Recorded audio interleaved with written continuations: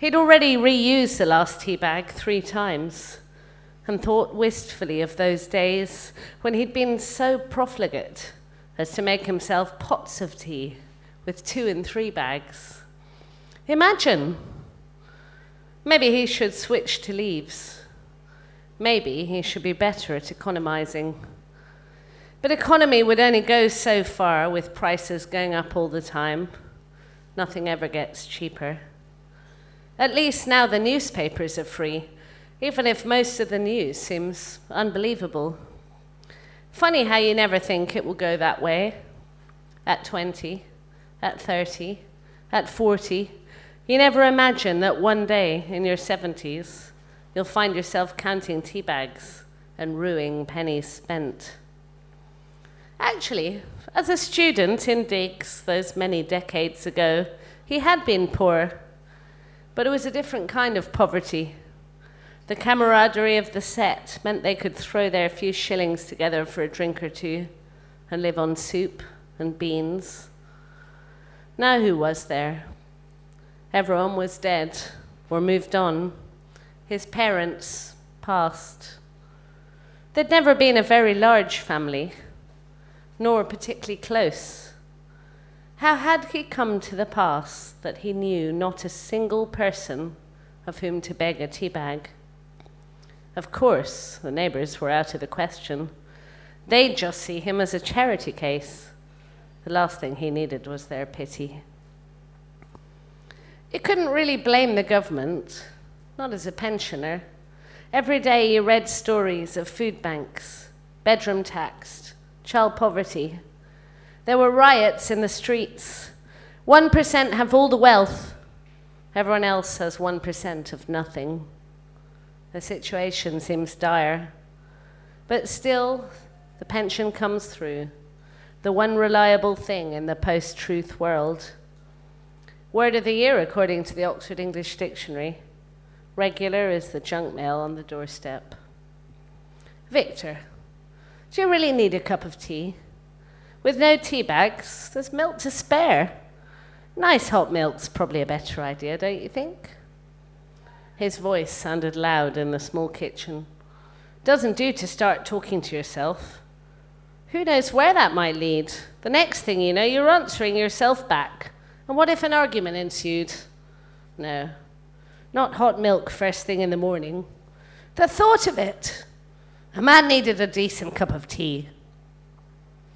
And why do I still get up, punctiliously, at 8:30 each morning, the same dull round of it, as if I can't bear to miss even one moment of this world? What changes? That a tea bag could be the tipping point, the very idea. Victor, get a hold of yourself. One day tea bags, the next day everything. That was all very well, but the fact remained. He did not have the readies to purchase a tea bag. He could not borrow a tea bag. Of tea, there was none. Wool gathering again. Is that what they meant by a fugue state? You're suddenly there in the moment, and you've no clue how much time has passed. In that daze, you awake, find yourself clutching an empty tea caddy at the kitchen sink, gazing out the window without seeing what is there. He imagined his voice rusty from disuse, the only interaction when he bought a pint of milk or a loaf of bread, and even that was rapidly being replaced by self-checkouts, unexpected human in the bagging area. Late November has stripped the trees of their leaves, leaving them skeletal, nowhere for the birds to hide. There, in the fork of a tree, was a magpie, and he could swear it was looking back at him. I don't know, Victor. One minute you're talking to yourself, and the next it's magpies, male or female. How do you tell the difference? The magpie spread its wings and settled again. Victor stepped to the side, and the head tracked him. It was watching him. Well, they were known to be thieves. Victor's kitchen window was on the ground floor of his housing association flat in Bermondsey. In an effort to make the environs less grim, at some point the council had put in some trees, which had grown in a spindly way to about 20 feet tall now. He realized that the magpie was not alone. There were several others in the trees, and they too seemed to be watching him. Could it be possible? He liked his ground floor flat, being able to watch people walking past from the kitchen window. He never felt overlooked. It made him feel less lonely, in fact. But now, under the gaze of a gulp of magpies, a mischief of magpies, a charm, a mystic, a murder of magpies, what was the term? He suddenly felt uneasy and wished the window were clipped with a blind. Victor, you need to get out more if 4 birds in a tree worry you that much. It wouldn't do. I need to get out for a walk. Fresh air, that will sort it.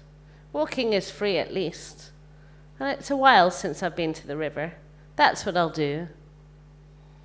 It was also a while since he'd seen a magpie at rest. They were such handsome birds. The contrast of black and white feathers, the luster of their iridescent tails.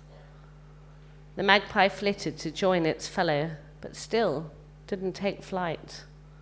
Well and all, I should wrap up warm and go for a walk. Go and look at all the new developments past Tower Bridge, where the mayor's headquarters squat like a great spaceship tethered to the edge of the Thames. There are still free things to be had in this great city, if I can make the distance. It doesn't look like rain. Victor put down the tea caddy and went to fetch his coat. Worn now, the shoulders dropped and shiny from years of use, it still retained its ability to keep him warm. Had it always been so heavy? He changed his slippers for his best outdoor shoes and wrapped a scarf tightly around his neck. He would do. Spectacles, testicles, wallet and watch. Wallet in the inside pocket, thick with bus tickets and receipts and coupons and cuttings. Makes a comforting bulge. Umbrella? You never knew. And it could double as a walking stick. Not that he needed one, of course. Another little lie you tell yourself, eh? All ready now. He carefully locked the door behind him and crossed the empty vestibule to the street door. Mid-morning, and the estate was quiet, although in the distance he could hear traffic, the blare of a siren. He heard the raucous cry of a bird above him and looked up. The magpies, it seemed, were still watching him. He set off through the estate.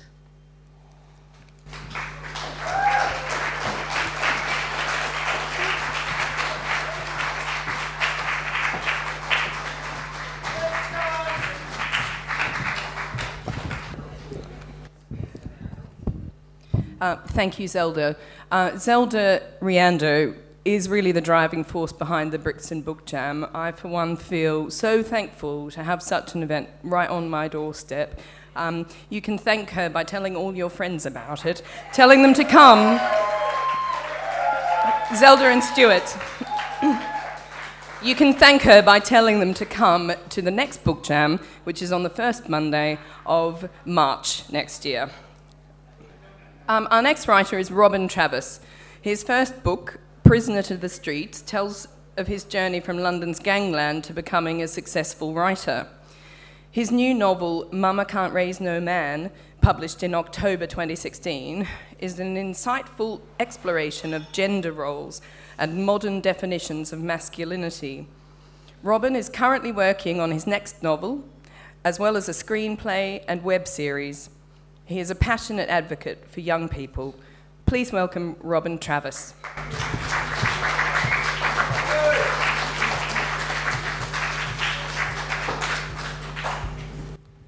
Evening, people.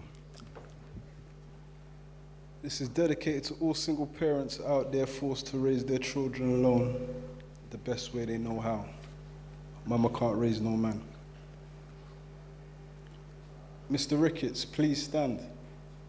On the 27th of November, police were called to an address on Roadman Avenue, just down the road from Broadwater Farm Estate in Tottenham, to investigate a case of domestic violence.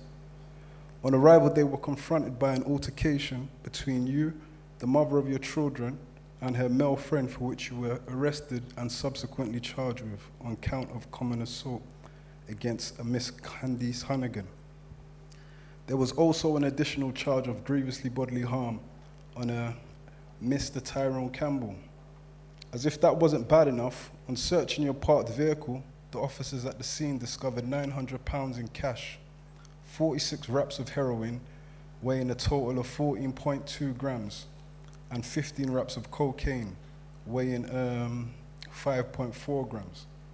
Despite the weight of evidence against you, you refused to take responsibility when interviewed. Instead, you repeatedly claimed that the drugs were not yours. However, you then entered a last-minute guilty plea, which leads me to conclude that you are finally willing to own up and take responsibility for your actions in light of the overwhelming evidence against you. Mr. Ricketts, there is no doubt in my mind that the drugs were yours and that you didn't intend to sell them for profit. Your previous history shows that this is an offense that you are no stranger to. In fact, I myself sentenced you for intent to supply 3 years ago.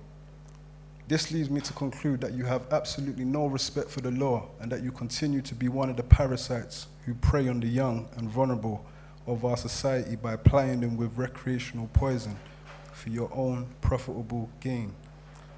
I have taken into consideration the character references presented, which I must say portray you as a good parent and a positive contributor to the community. While there are several testimonies in regards to the work you have done to get youth off the street by involving them with the local football team on Broadwater Farm, I'm afraid I'm not all convinced that you are a changed man. All I see standing here in front of me is the same Dwayne Ricketts that stood before me 3 years ago, and you certainly bear no resemblance to the street saint that you're portrayed to be in these testimonies I have before me. You knew full well when supplying these drugs, Mr. Ricketts, that possession with the intent to supply is a serious offense and carries a prison sentence.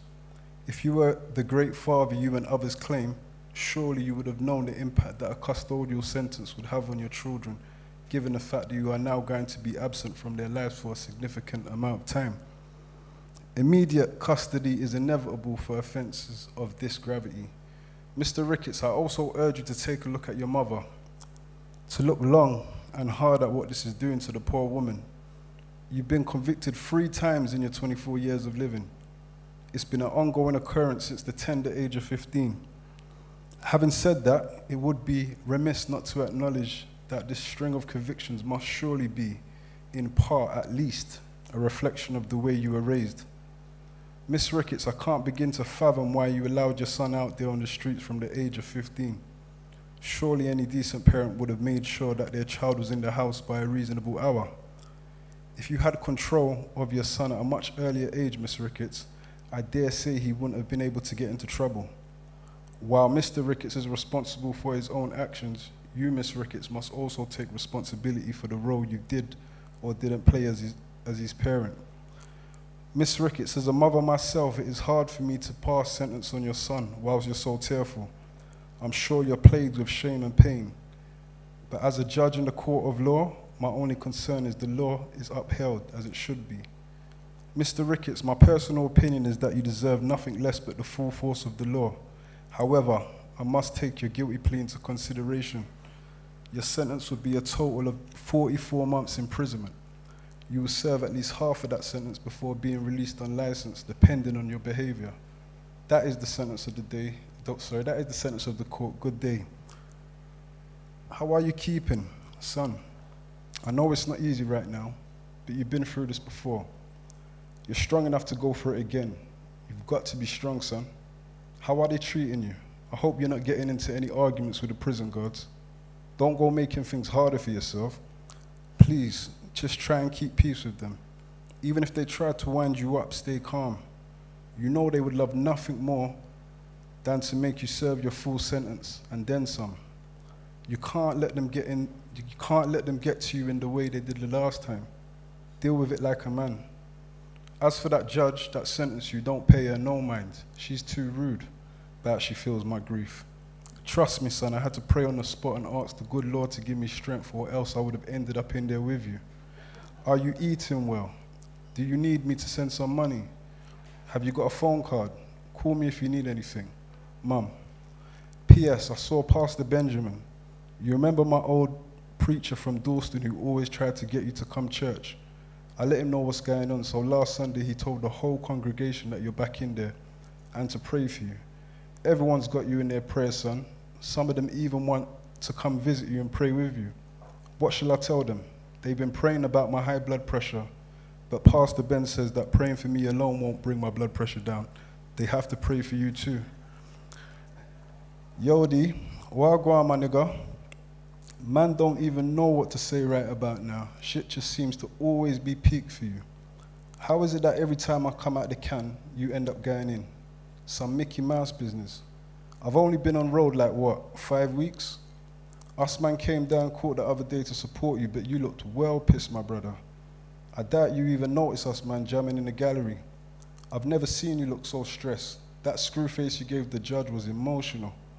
I know you're screwing right now, but don't watch no face. All the main man them on road are out here saying Ricketts is still a real G and free my nigga Ricks because of the way you dealt with the case. Obviously it's standard. Real niggas don't snitch, but still.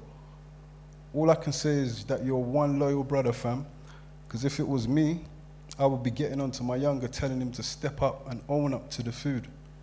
You're good, bruv. Not me, though. I ain't trying to catch a case for a third time. I only just touched road. I ain't riding no bird again, cuz. No way. Not for no one or nothing. Look how much of the man them are sitting on an IPP. But you do your thing, my G. I can't knock you. You held it down for the man. So if you ever need help busting that case on the next thing, just say the word and I'll pass it on.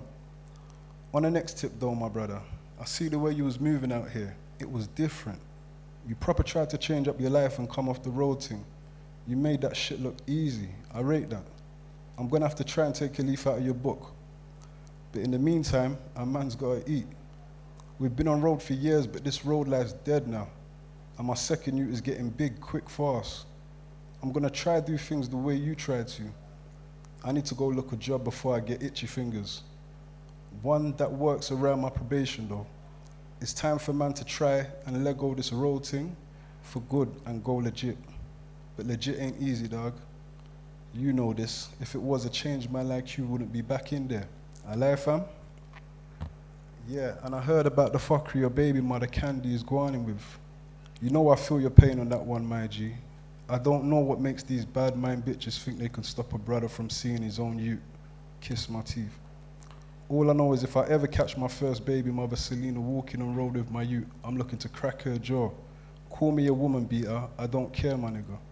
My son's gonna be 8 soon, and I ain't seen him since he was 4. No address, no number, no nothing. That shit ain't right. Why didn't you show man that Candy stopped you from seeing them? You never told me that, fam. That shit must be really pissing you off in there. I bet you never thought your baby mother was one of them effed up type of bitches like Selena. I told you from day one, bruv, you can't be wifing off these hood rat bitches. They're just like us man on road, cold fucking hearted. Anyway, try and keep your head up, but your head down at the same time. You know the thing already. Roll easy and holler if you need to. You know I always got you and vice versa. One love, one order, Reds. Dwayne, what the F, man? How you gonna change from not guilty to guilty at the last minute? And how you managed to end up back in there for drugs? Guilty. So basically you lied to everyone then, even to yourself. What happened to all that talk last Christmas about going legit? You looked me dead in the face and said, sis, I'm never going to jail again. New year, new me. No matter how hard times get, I'll never hustle again. Swear down, you said.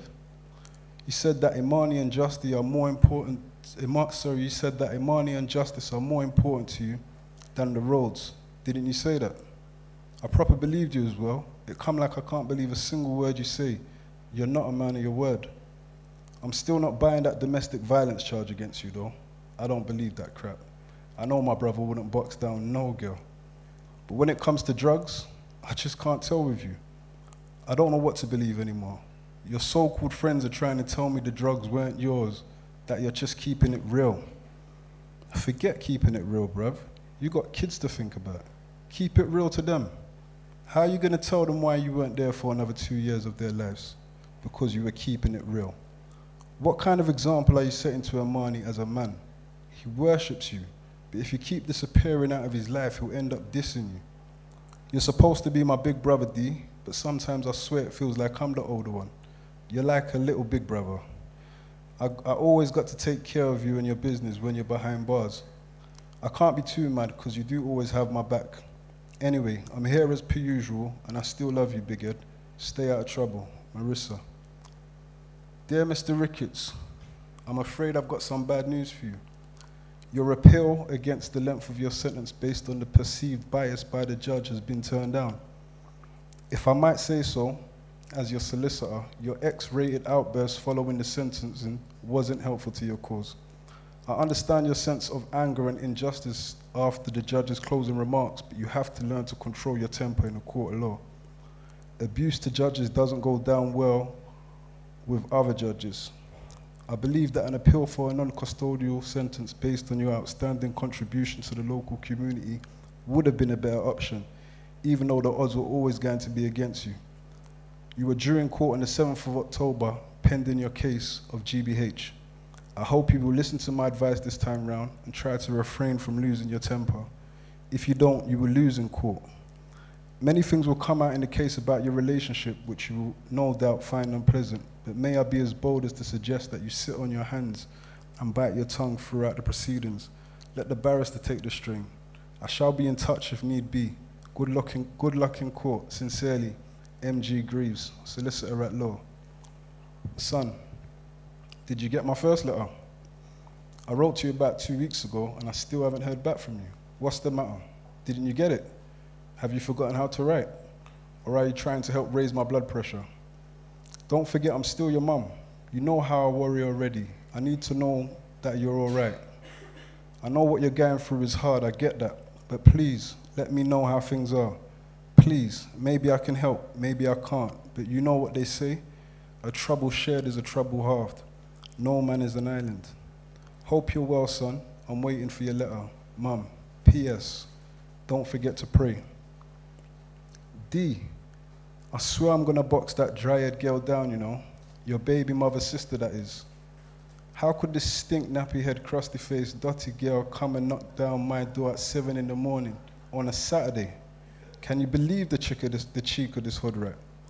I thought it was them Jehovah Witnesses at first, till I see this chick with a bundle of weave on her head walking away from my yard, shouting off her lips about the Ricketts family ain't shit, in or out of jail.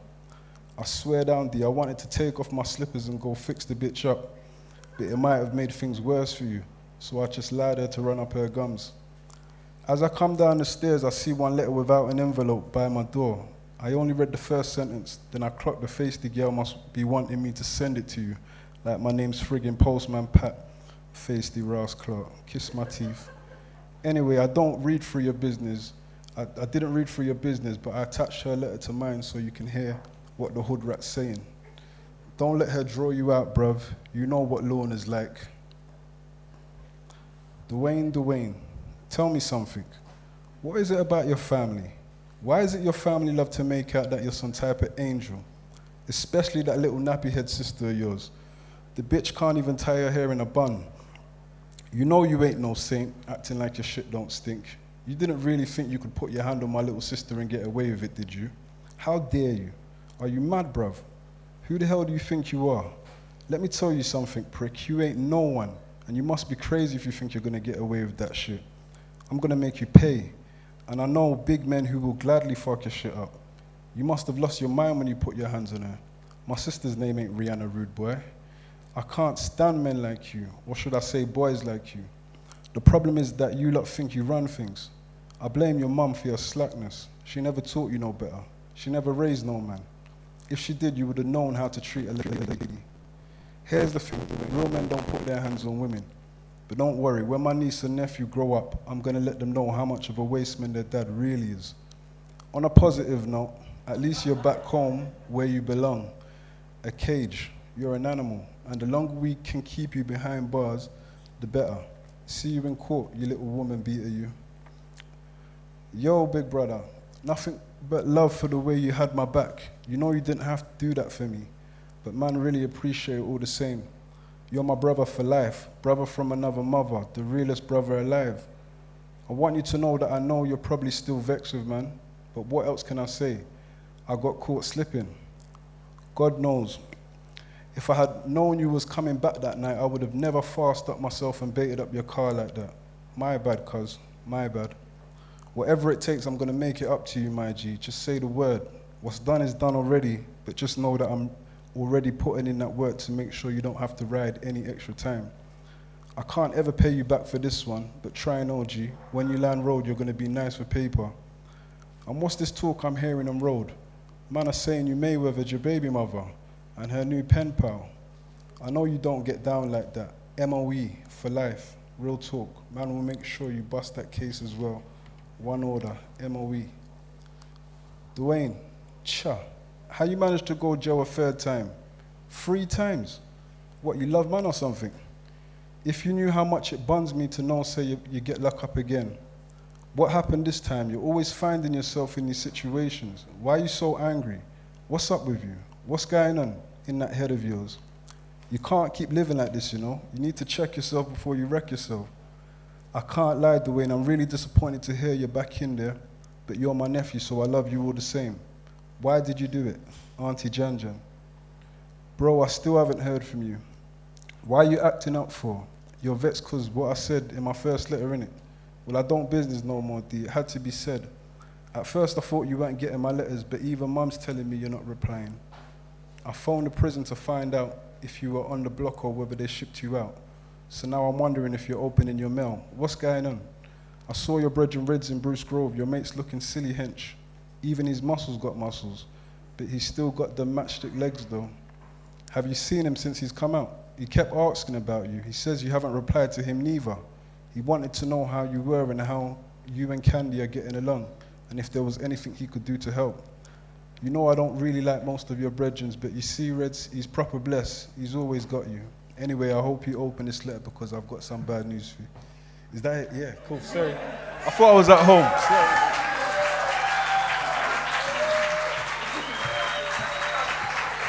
Thank you, Robyn. Robyn's been recently featured in The Guardian, so have a look on their website for that article. It's worth a read. Also, Robyn's book, some of his other books, and a lot of the books from our writers this evening are still on the bookstore, so please, after we finish, go down and buy some. After an early career at the BBC World Service, Lydia Syson wrote a PhD on Timbuktu and published a biography of Britain's first sex therapist, Doctor of Love, Dr. James Graham and his celestial bed. Her novels bring radical history to life. A World Between Us tells the story of the Spanish Civil War. World War II pilots, Polish pilots and pacifism feature in That Burning Summer, and France's Forgotten Revolution, the 1871 Paris Commune, is the subject of Liberty's Fire, which she's now going to read from. Please welcome Lydia Syson.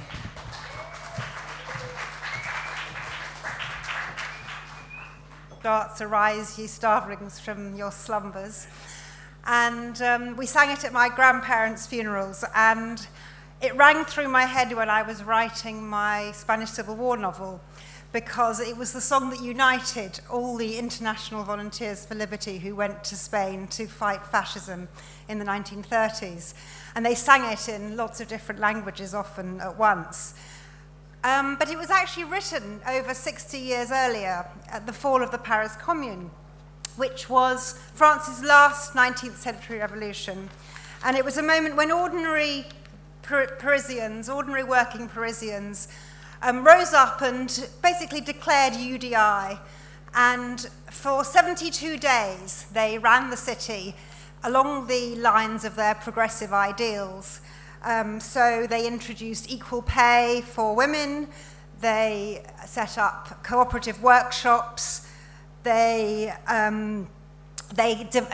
started trying to set up secular education for all and music for the masses and so on. And as it had been for the first revolution, it was the best and the worst of times. They were doing this under siege, and women in particular really got behind the Commune because they had the most to gain and the least to lose. Paris was becoming an ever more divided city. The poor had been pushed out by the speculative building projects of the rich, which may sound familiar.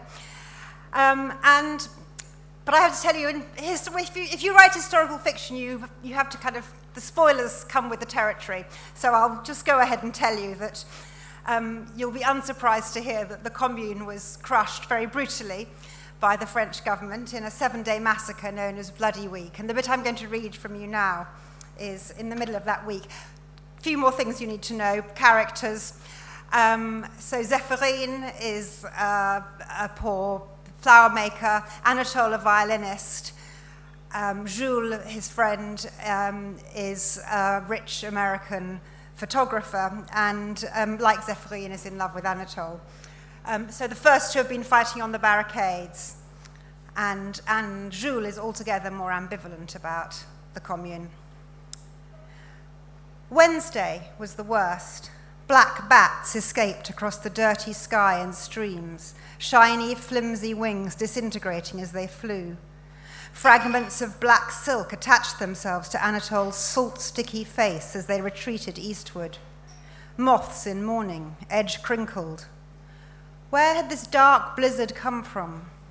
Who had fashioned these grim funereal petals which crumbled to the touch?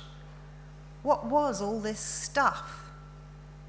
Not silk, but paper. So much paper. All the records from the Hôtel de Ville, released to roam through Paris, undoing births and deaths and marriages and deeds of ownership in a moment and forever. The documents of generations, families of shopkeepers, aristocrats, orphans, beggars, were dispersed within hours. Not a trace would remain. As the Palais de Justice burned too, every name of every criminal, every record of every revolutionary, every Second Empire denunciation blackened and took to the air. Jules imagined Anatole creeping home wounded, unable to climb the stairs, even collapsing halfway home. He decided to risk a short foot patrol, a kind of reconnoitre. He'd check the whole building first, and then the neighbouring streets, just in case, staying well clear of the Friends of Order. The maids had deserted the cellar. Jules realised he had the place entirely to himself now, which was a strange, chilling feeling. He inspected the inner courtyard before venturing out of the main door and onto the road. Holding his head high and trying to look satisfied with events, he immediately choked on the smoke. He decided to pay a visit to Monsieur Louvet's establishment to clear his throat, but also to find out if he had heard anything useful. When he got there, Jules quickly discovered a new word was ricocheting around the cafes and bars and pavements of Paris.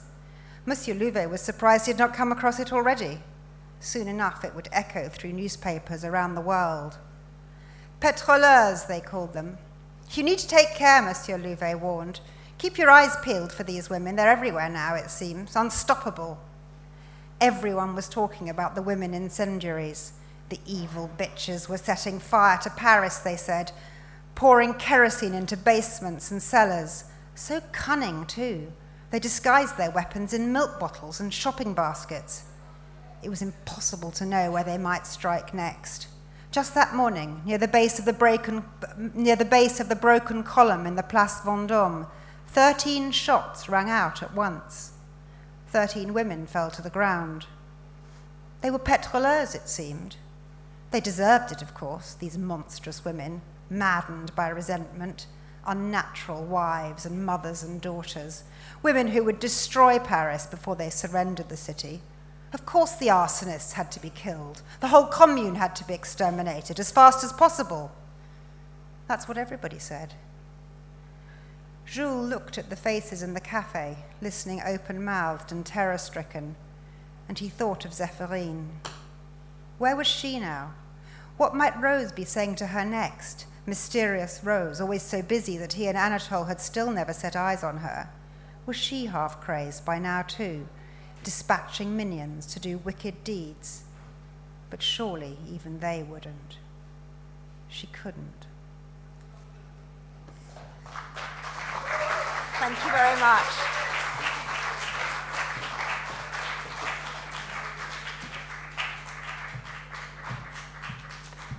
Thank you so much, Lydia. Our last writer for the Brixton BookJam of 2016 is another local writer. Born, bred and based in Brixton, Cynthia Rooms is an artist, writer, poet and believer in social justice. Her visual and literary work reflects on life, the human condition and triumph over adversity from a black woman's perspective.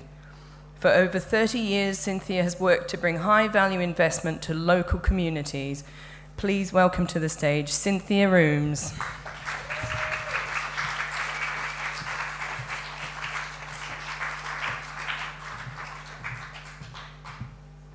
Oh, hello, everyone. There's still quite a few of you left. That's a good sign.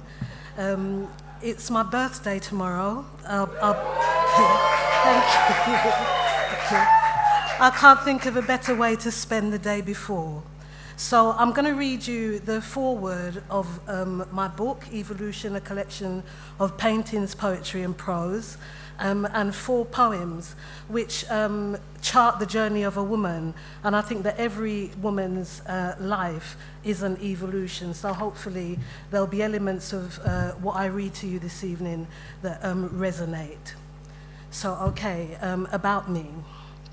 Born to Jamaican parents on the 6th day of December, 1959, I painted the Evolution exhibition of artwork over a period of 22 years, starting at the age of 30. The poetry and prose evolved over more time than that, about 40 years in all. Now I'm in my 53rd year, it's actually my 57th tomorrow. It's time to share my first amalgamated collection with a public audience. I want to take the reader and the viewer on a journey through my evolution as a black woman, exploring what it means to live in a disadvantaged urban area, to be uplifted and inspired by the therapeutic and explorative qualities of visual art and the written and spoken word. Evolution provides an insight to my thoughts and feelings as an adolescent and young adult growing through to maturity in the often turbulent inner city area of Brixton in Lambeth, an eclectic and diverse South London borough known as much for the urban riots of the 80s as for its marketplace, artist community, entertainment venues, the Brixton Village Food Hall and other eateries, and its vibrant nightlife. I am one of many black people born into a community of Commonwealth migrants from the Caribbean, made to feel less than welcome, left wondering why our parents were invited here in the first place and what to do about the dilemma after I discovered it, in order to progress and succeed in British society. The world has changed rapidly. The Cold War, proliferation of nuclear weapons, mass demonstrations and protests, racial tensions, and the International Space Program were all headline news when I was growing up. I remember being particularly traumatized by images of famine in Biafra and Ethiopia, by the wars in Vietnam, Israel, and Northern Ireland. I was challenged by the impact of communism in the Caribbean, Poland, USSR, and China, angered by apartheid, and disappointed by the role of the West in the whole sorry mess. Like many people, I was consequently alienated and angst-ridden. I sought a spiritual solution to material problems over which I had no control. And yet, many years later, I am no more assured by the current economic crisis, the state of the Middle East, the endless stream of wars, and the issue of environmental sustainability. By exploring myself and my evolution through the medium of art and poetry and prose, I found a way for negative energy to be converted into something positive. There is therapy in art and literature, an infinity of space in which both the artist, the reader, the listener, and the viewer can share similar and disparate experiences in a safe place. The Evolution collection is illustrated by a selection of my poetry and by 3 segments of prose designed to add to the viewer and reader experience by permeating what is seen with what is spoken. I invite you to join me on an interactive journey through a lingering latticework of carefully curated images and words dug out from deep within my soul. So the first poem I want to read to you is Ode to Eve.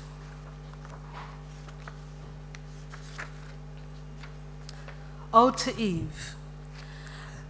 The magnetic attraction of forbidden fruit, a searing, burning force, insatiable desire, resistance subdued, my opposing mind is mute.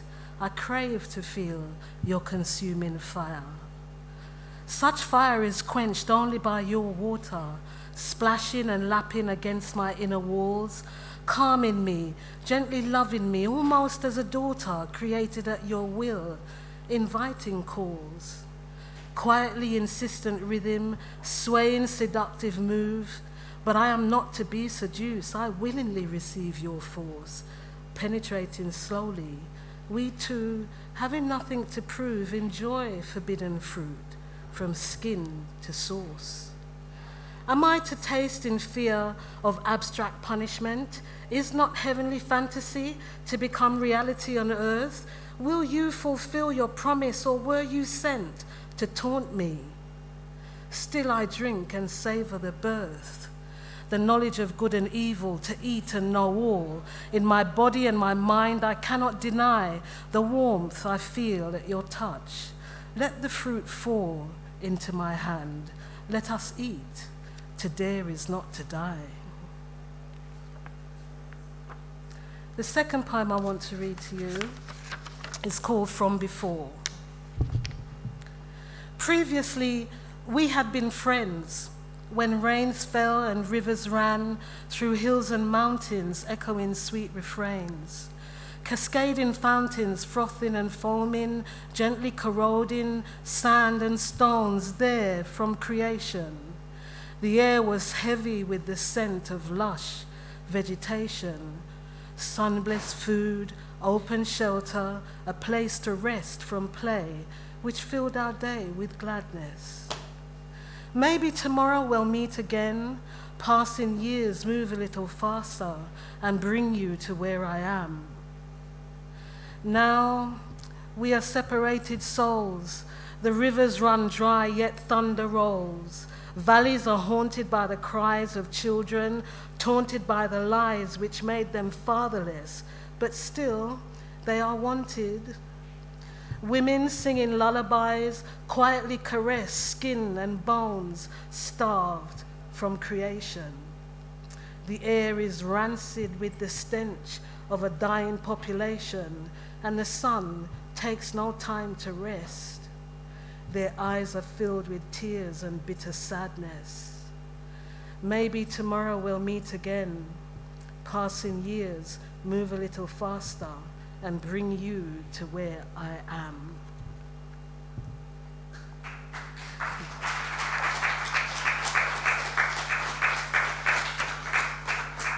Okay, thank you. Only 2 to go. Exploding the myth. See those wrinkled faces in far-off lands where white flags are flown and sad eyes cry in fear of the unknown? Forced to walk in columns, to follow and comply in the absence of social deviancy and the unanswered question, why?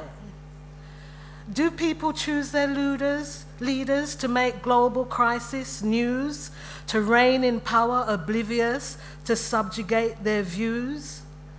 Catch-22, a faulty exit. Once caught, one is to remain between parallels of left and right in the center of political gain.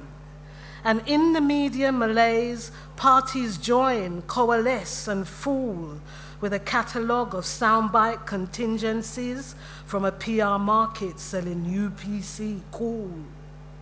Do people choose their leaders to hear when they refuse to live in poverty regardless, to merge their shades of red and blue? In the arena all do walk Utopia's road in search of hopes and dreams, but my utopia is not yours, and theirs is not what it seems. Still the wrinkled faces bring forth rays and rear, smooth visages with sparkling eyes that will shed the same old tears. Do people choose their leaders to destroy with acid corrosion, to erect facades that promote a myth, to wait for a Big Bang explosion?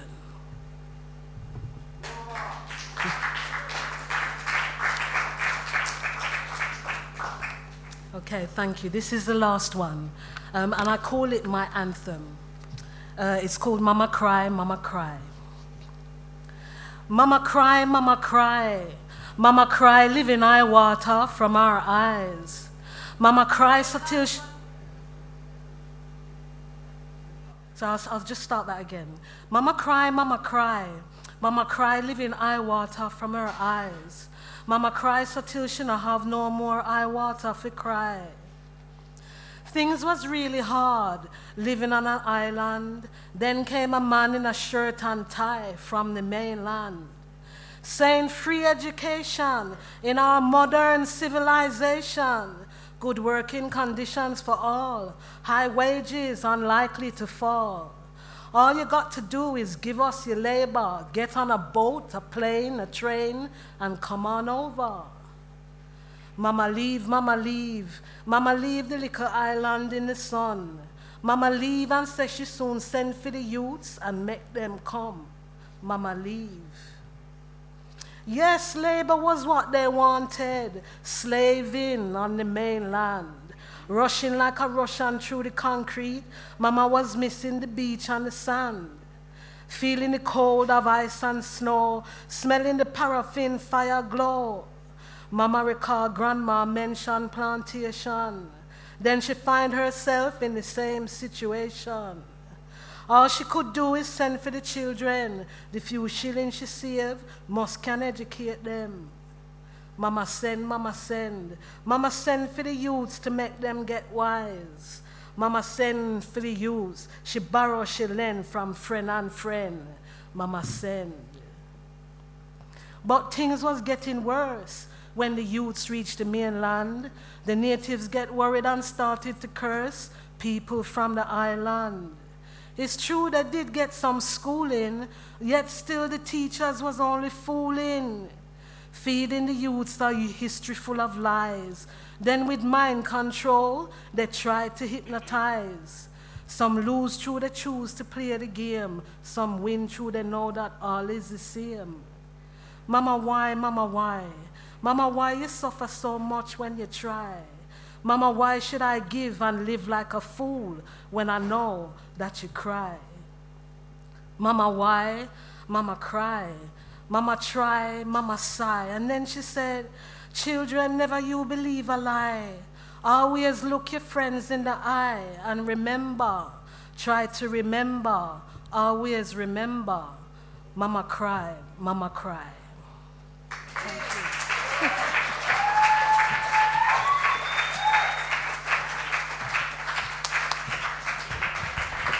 Thank you so much, Cynthia Rooms. Well, that's it for another year of the Brixton Book Jam. We'd like to thank all tonight's writers for making another amazing evening. Don't forget the bookstall's still open. Look, they're selling now. We'd like to thank the Hootenanny Brixton for welcoming us so warmly for another year.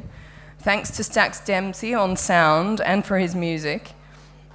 Don't forget to put Monday the 6th of March 2017 in your diaries for the next Brixton Book Jam and to tell all your friends about it. And if you're on there, please do follow us on Twitter at Brixton Book Jam and like us on Facebook.